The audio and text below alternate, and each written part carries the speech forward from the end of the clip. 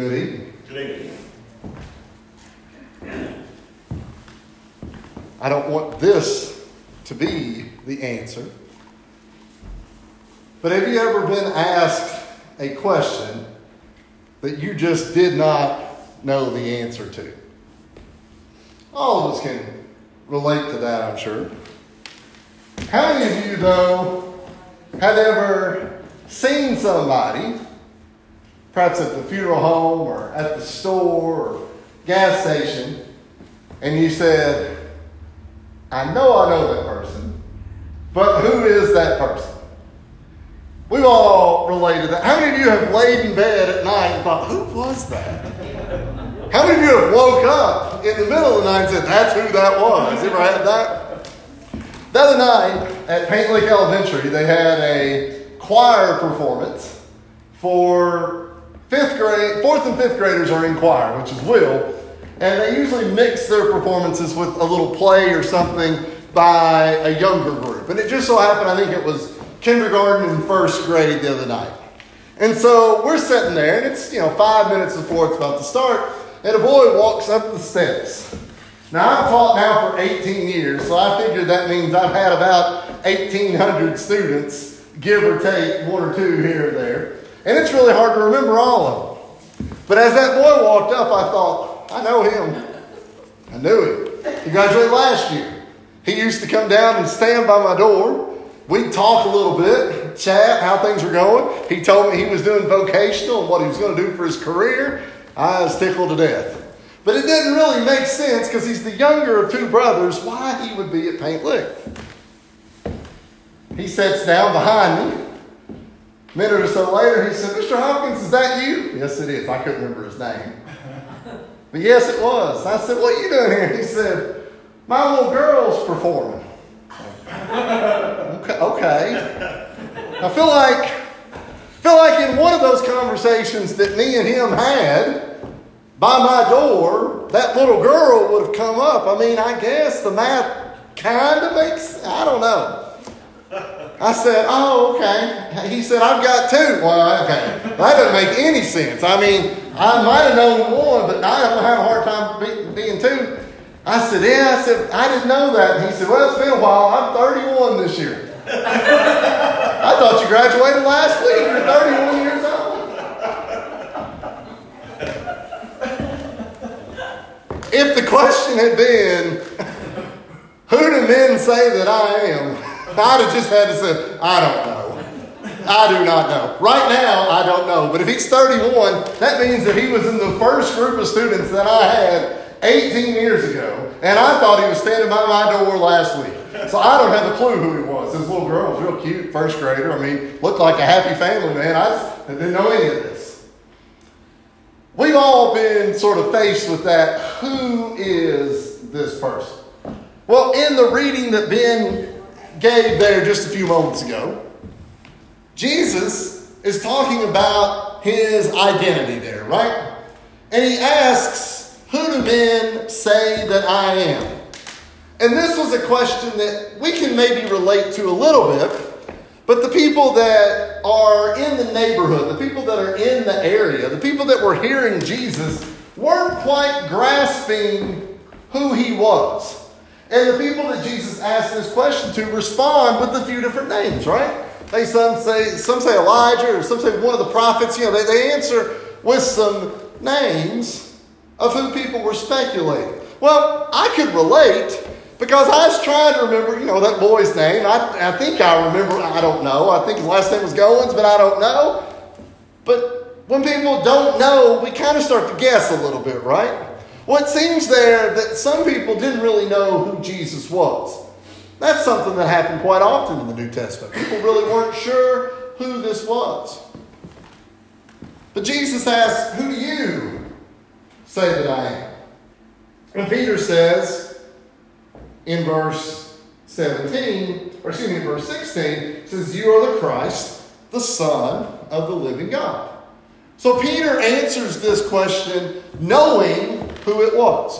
Peter gave the right answer. And I will say this as an aside, there's nothing better than seeing a former student and remembering their name. That so rarely happens, but it is nice. But Peter tells Jesus the right answer there. He answers and says exactly who it was.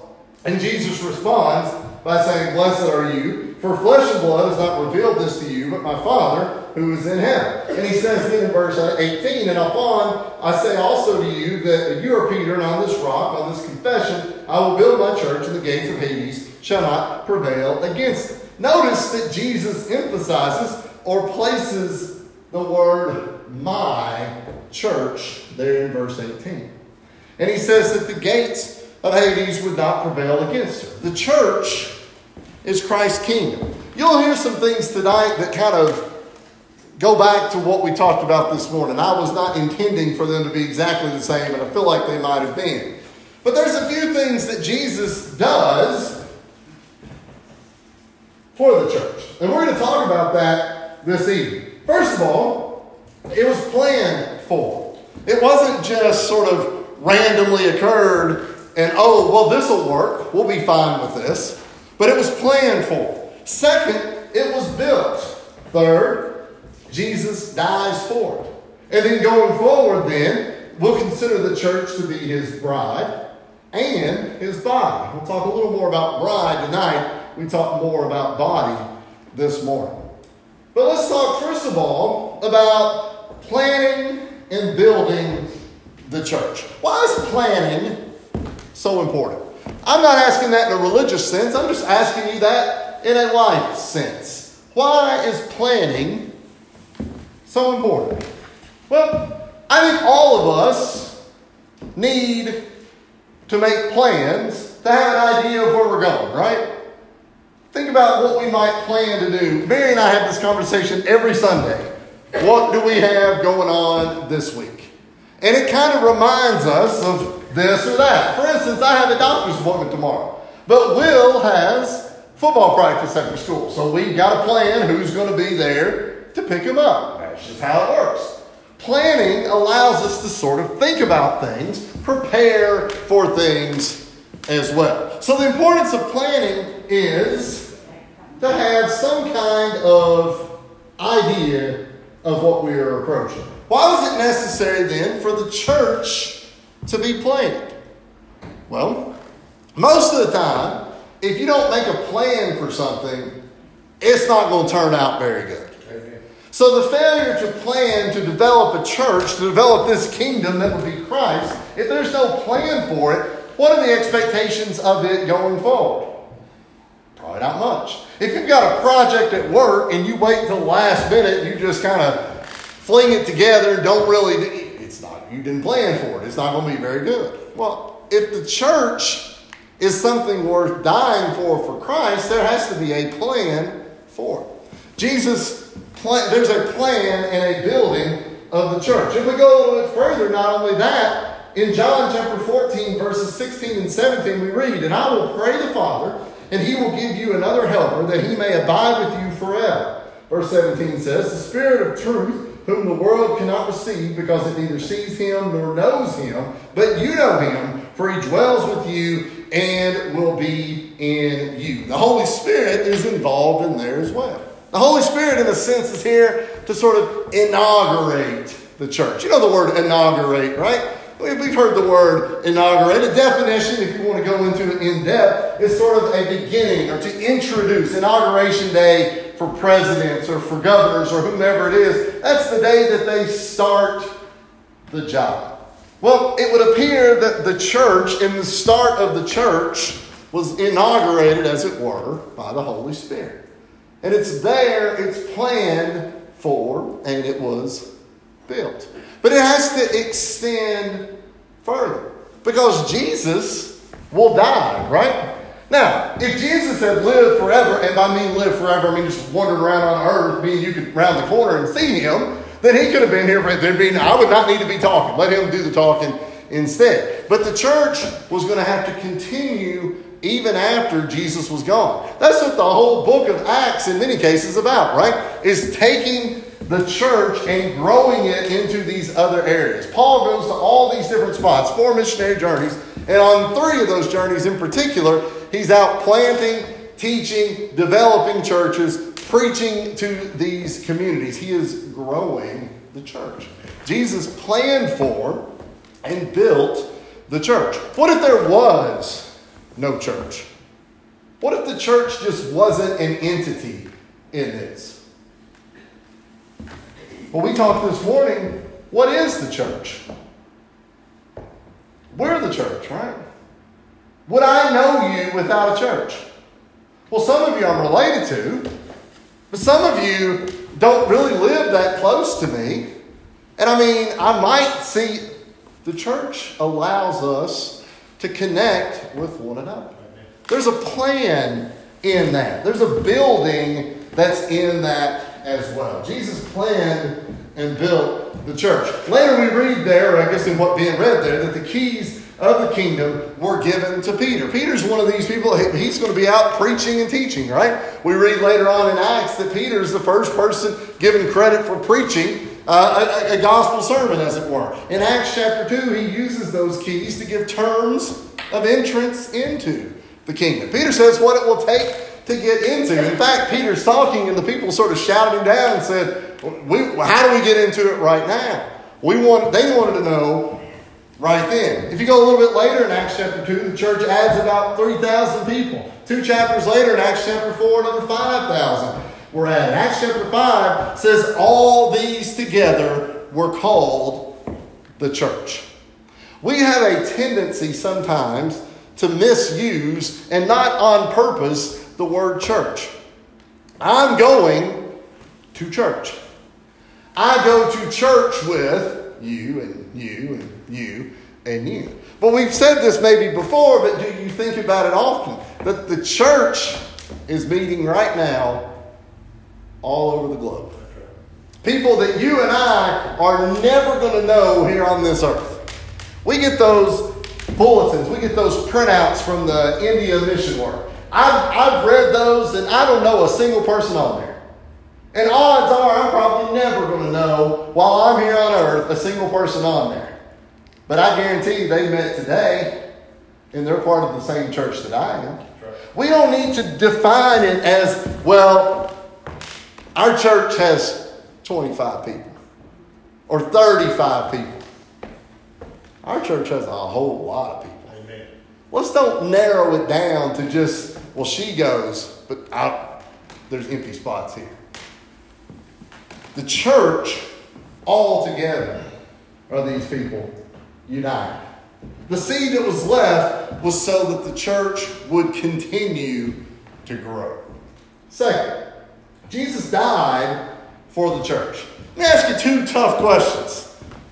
Started about asking questions. We'll ask you another tough one. What would you die for? Let me ask you another question. What would you not die for? Let me see. What would you die for? What would you not die for? If you had to write them on both sides of a sheet of paper, which page is going to fill up quicker? Probably the not die for part, right? What would I not die for? That person that pulled out in front of me on the way here tonight. All that. No, none of that.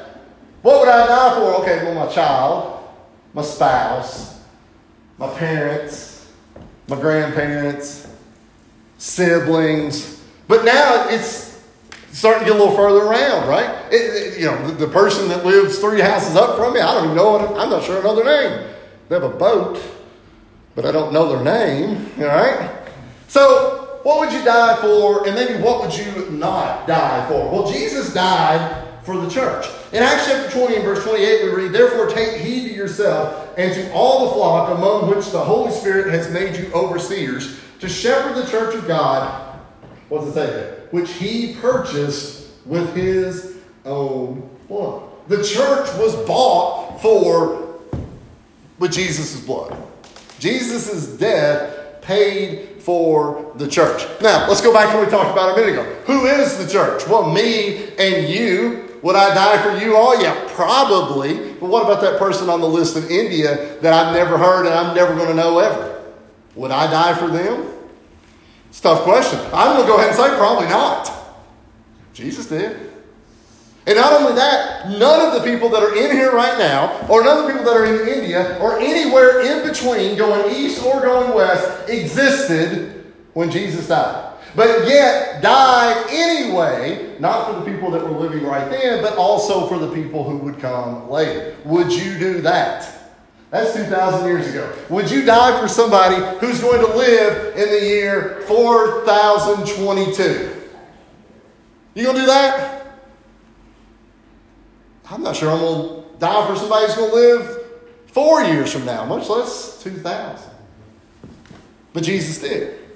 Jesus died for the church. The reason why, 1 Peter chapter 1 and verse 18, the old ways couldn't save anybody anymore. That's a hard thing to learn, but it's the truth.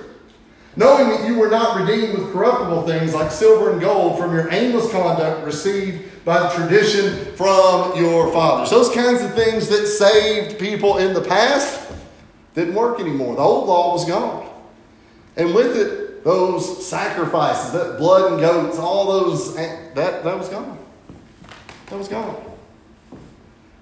As precious as the blood of Christ is, so also is the church.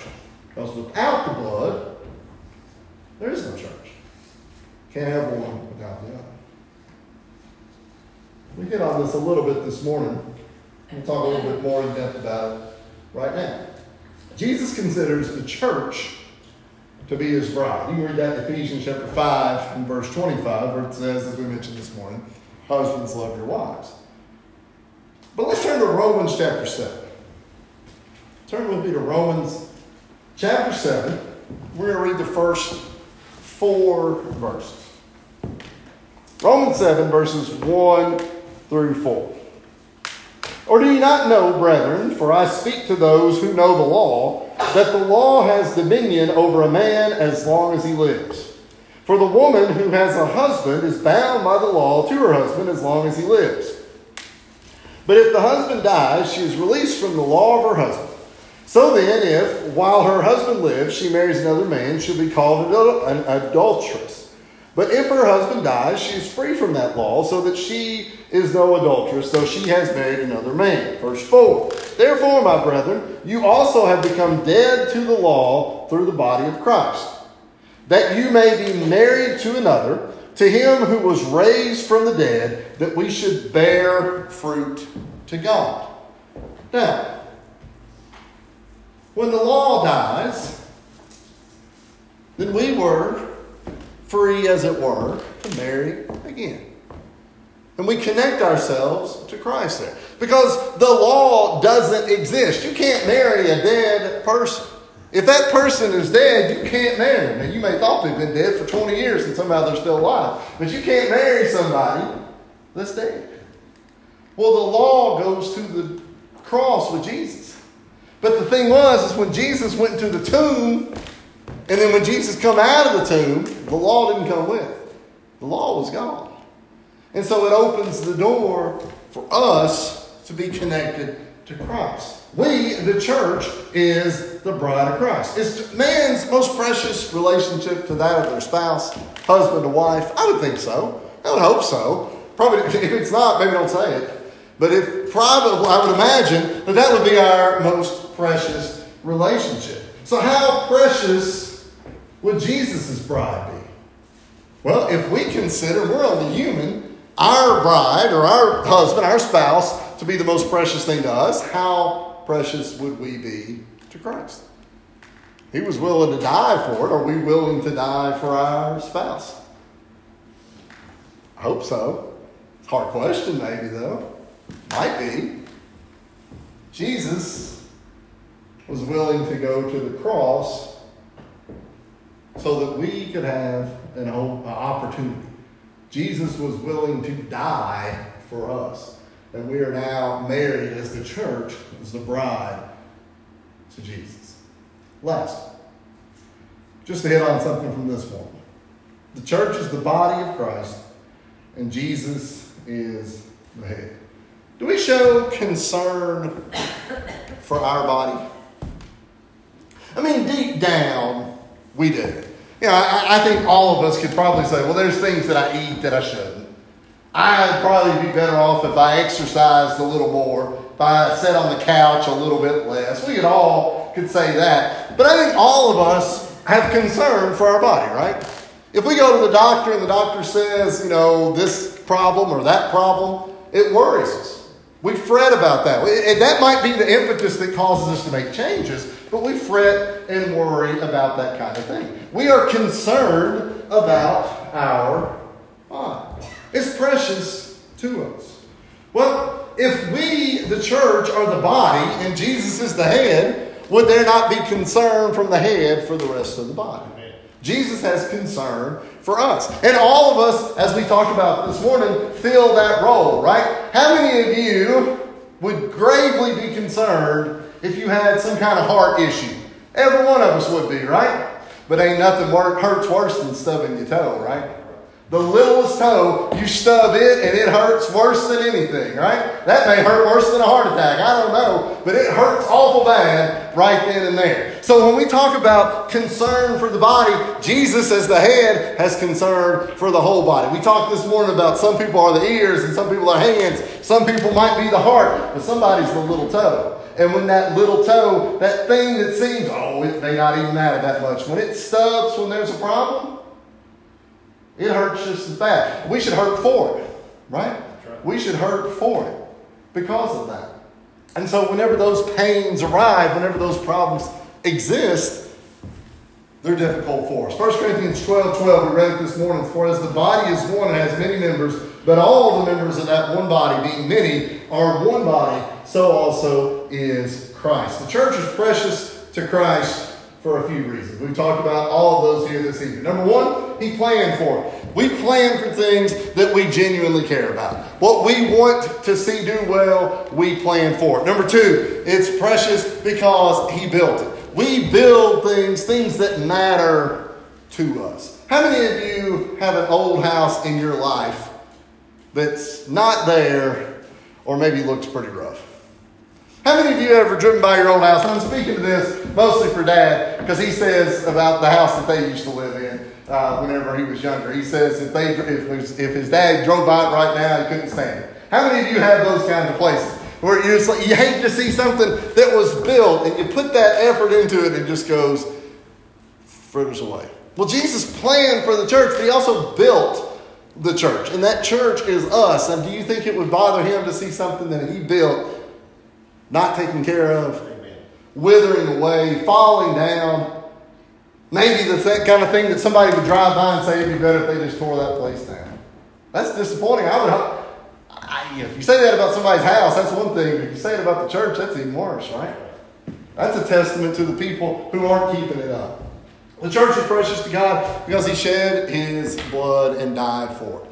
Things that are most precious to us, we're willing to do that for. The church is precious because it's His bride whom He loves, and it's His body who He cares for.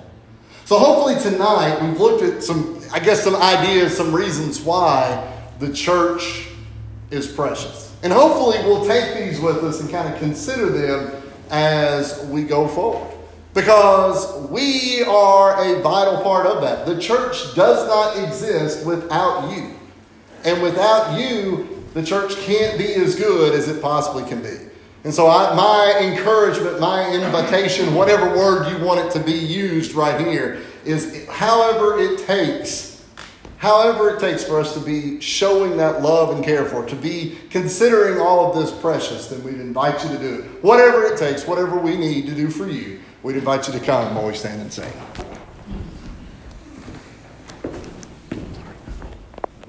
Thy God.